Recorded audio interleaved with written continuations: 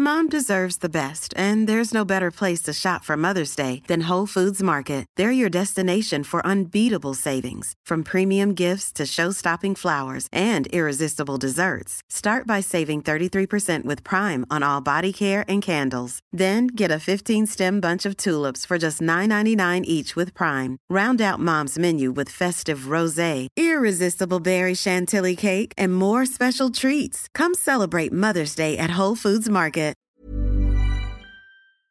Welcome friends to another rSlash ProRevenge video. If you want to join me in getting revenge against that difficult YouTube algorithm, make sure to hit the like and subscribe buttons down below. That said, our first story of the day is by Montez Mahal, Pirate Bully Beatdown. Arr! Note, event took place prior to political correctness. We called our school bus driver Pig Leg Pete, but never to his face cause he was freaking fierce. Pete was a big dude, had a wooden leg and a jagged scar on his neck that looked like it'd been sutured by a preschooler. If we were getting too wild on the bus, Pete would give you a look from his rear view that could make you crap your pants. Everyone had a story about Pete. It was rumored that he'd lost his leg in a motorcycle accident when he ran with a notorious biker gang. My younger brother said he got a scar from a man he killed during a drug deal gone bad. But my brother talked a lot of crap, still does. So it all started when this butt clown named Stan moved to our neighborhood. The Richard Lick referred to his biceps as bionic pythons capable of killing any man instantly. No one likes a jerk, so Stan spent the summer alone. For some dumb reason, Stan headed out for Pete and vowed to take him down with his supreme mind control crap. First day back to middle school, I get on the bus with my brother, nod respectfully to Pete, and try not to stare at his wooden leg. Next stop, Stan gets on the bus, takes one look at Pete, and yells something stupid like, "Arr, Peg Leg Pete, is ye old Richard as hollow as ye old Peg Leg?" The bus went silent. Stan walks past us and gives us a thumbs up jerk style. The entire bus knows Stan is about to die. Surprisingly, Pete remained cool and silent, didn't say a word. The next day, Stan gets on the bus and repeats more dumb poop. "Arg, Peg Leg Pete the pirate with a dildo for a leg. Does your peg keep the ladies happy, Pete? Arr!" Since Stan's balls were bigger than his brain, he continued harassing Pete every morning for weeks. No bully beatdown in sight until it happened. Pete finally had enough and put the pedal to the metal and sped right past Stan, leaving him stranded at his own bus stop. The entire bus cheered. We waved out the window to Stan, who looked shocked, then flipped us the bird. The next morning, our hero Pete whizzed right past Stan once again. Holy crap, we couldn't believe it. The following morning, we were making bets on whether Pete would leave Stan in the dust again. However, this time, Pete stopped the bus and actually welcomed Stan aboard. We never heard Pete speak before, so we hung on to every word. Now, imagine what the devil's voice would sound like, only louder. Pete got up, his massive girth shaking the bus as he got right in Stan's petrified face and said, "Ahoy, Stan. It shivers me freaking timbers to hear Mommy had to drive you to school last week. Arg! Well, blow me down. Looks like Principal Bacall reserved this assigned seat in the front of the bus just for you, right next to me, matey. Now listen up, Stanley. I'll heave-ho your puny butt off my freaking bus like a bilge-sucking mother-freaker. Arr!" He grabbed Stan by his hoodie and threw him down in his newly assigned seat of shame. Stan started bawling like all bullies eventually do. Pete regained his status as our bad butt driver that none of us will ever freaking forget. I looked up Stan after posting the story. I wasn't a bit surprised that he became a jerk gym teacher at a prep school for young men who have not met their full potential. If you were on that bus witnessing Pete say all those words right there to Stan in front of everybody, pick them up and sit them down in the seat, would you have to keep yourself from laughing, or would you get some kind of secondhand fright and actually be a little bit scared witnessing what was going on? Let me know in the comments down below. This next story is by Plant Sorcery. Your teenager prevents me from sleeping, now you won't sleep either. Some background, my roommate has a 14-year-old son who is out of control. He stays up till 4 to 4:30 a.m. playing video games every night, has 19-year-old friends who bring over booze and weed for him. He doesn't go to school, so he sleeps the day away and parties all night gaming. How is a 14-year-old not in school, you ask? His mom homeschools him. aka he logs onto the computer for about 3 hours a week on his own time while his mom day drinks. The house situation: my roommate's bedroom is tucked away in a separate area of the house, making it a quiet, peaceful place to sleep. My room is right next to the kitchen and front door. The repeat offender: it's one thing if you want to stay up late and you're trying not to wake up the people sleeping, but this jerk not only isn't attempting to be quiet, he slams the cabinets and drawers. He rides his scooter in the kitchen, which is very loud on the tile. He and his friends slam the front door to go outside to smoke, even on weeknights. How is he allowed to have sleepovers on weekdays? I'm guessing it's because the more time friends are over, the less time she has to parent. She doesn't punish him for anything because of laziness. It's easier to just ignore it. Now, I've tried asking him multiple times to not slam things at night. His response? It's more fun to slam. He has no respect or regard for others. His mom doesn't give two craps about how late he stays up, since her room is nice and quiet. At least,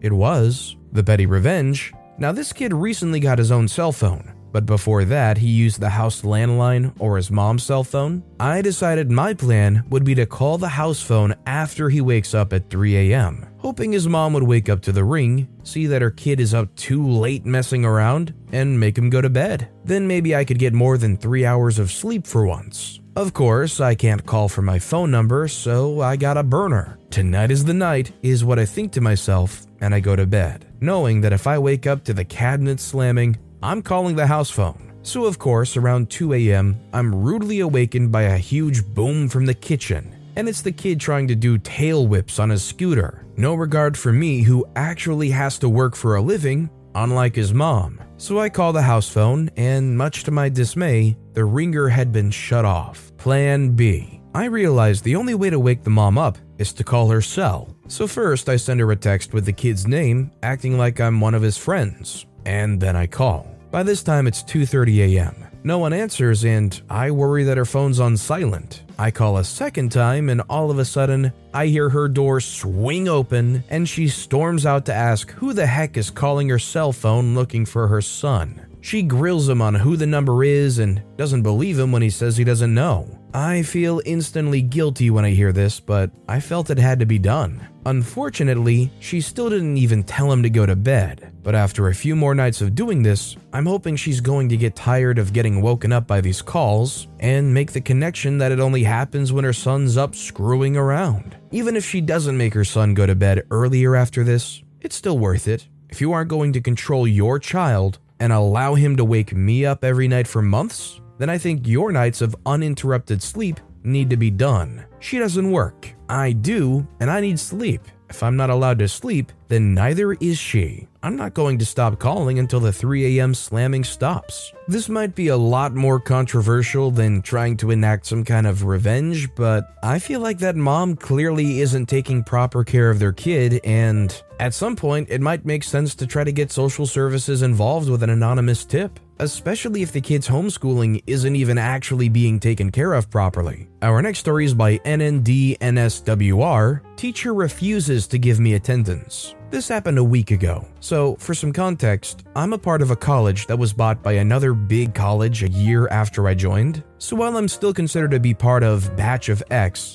I have classes with juniors who are in the batch of XY, Y being the college that bought us. This caused a huge shift in the way things were taught to us and the type of teachers we got. This year, I was told one of my classes for the semester would be completely online, and as I suspected, it was a teacher from College Y teaching me. College Y is more of a science and engineering college. Now, our college was pretty chill about work, attendance, submissions, and the like. We're an arts and design college, and all they cared about before is that we engaged with our work and came up with creative and well-designed outputs. Having been in this frame of mind, I already disliked the teacher assigned to me, who forced us to call her ma'am. We were told specifically, literally on our first day, that we have to call all teachers by their first name, and also was in general a jerk about submissions and assignments. She also had the most ridiculously monotonous voice and was awful at teaching. Her classes were just her reading out from her material,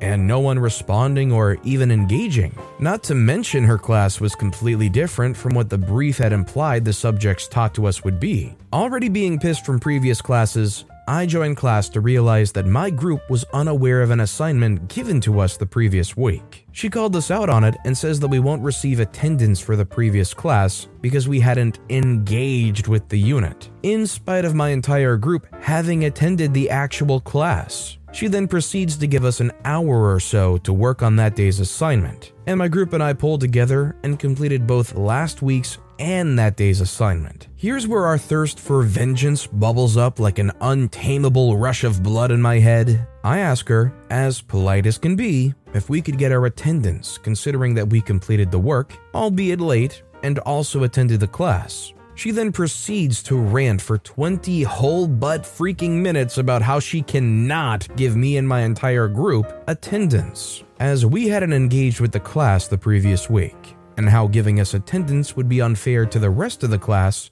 who had done the work. I pointed out that we too did our due diligence and completed the assignment. We wouldn't mind our grade getting cut for a late submission, but the least she could do is give us attendance. She replies in her trademark monotonous voice that giving us attendance would victimize the rest of the class. And I asked the whole class if anyone had a problem with her giving us attendance. And obviously, no one responded. She continues to BS for another 15 minutes, and the combination of her voice and the absolutely stupid things she was saying caused me to mentally lose it. Now, this online class of mine was taking place on Microsoft Teams, and Teams gives the students way more power than we rightfully should have. It allows us to mute and kick other people in the meeting without revealing who the person is doing it. All they see is a message saying, "You've been muted." Having prior knowledge of this, I proceed to gleefully mute her every time she tried to talk or respond to another student. The unadulterated euphoria I felt while muting her, when I knew she was about to say something momentarily, when I knew she was just about to reply to someone else, was unmatched by anything I had felt that entire class.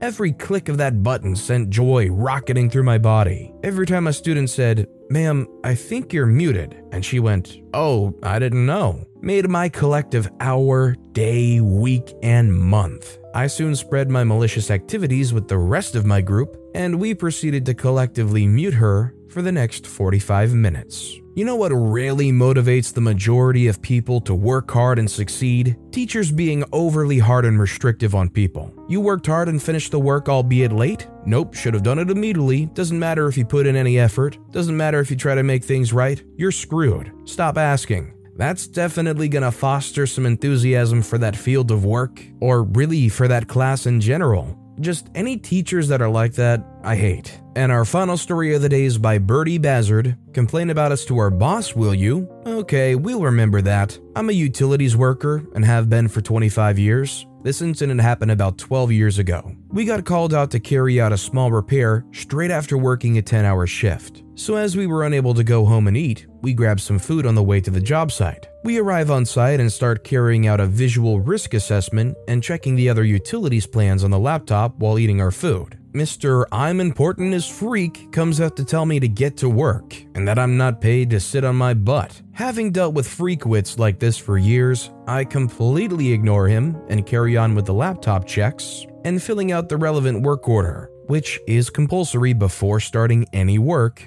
as it's a log of all the relevant information, i.e. what time you accepted the job, what time you arrived on site, did you check the plans, etc. Unbeknown to me, Mr. I'm important as freak has called our office to say that we've been on site for over an hour and we're sat on our butts having a picnic in the work van. Bear in mind that we only received the job 40 minutes prior to this and traveled 15 miles to get there, so it's physically impossible for us to have been enjoying our picnic for an hour. Anyway, we complete the job and head home. Get called into the manager's office the following day to ask what had gone on and to inform us that we had a customer complaint against us. My only response was to tell him to check the vehicle tracker and the laptop log, and he'd have all his questions answered. He called a few hours later to say that he suspected it was BS, and the log proved that when Mr. I'm important as freak said we were having a picnic, that I was in fact working. Now to the sweet revenge. Approximately 2 weeks later, we have a job on the very same street, replacing the old steel water mains with new plastic pipes. As part of this work, we have to cut off supply for maybe an hour or two,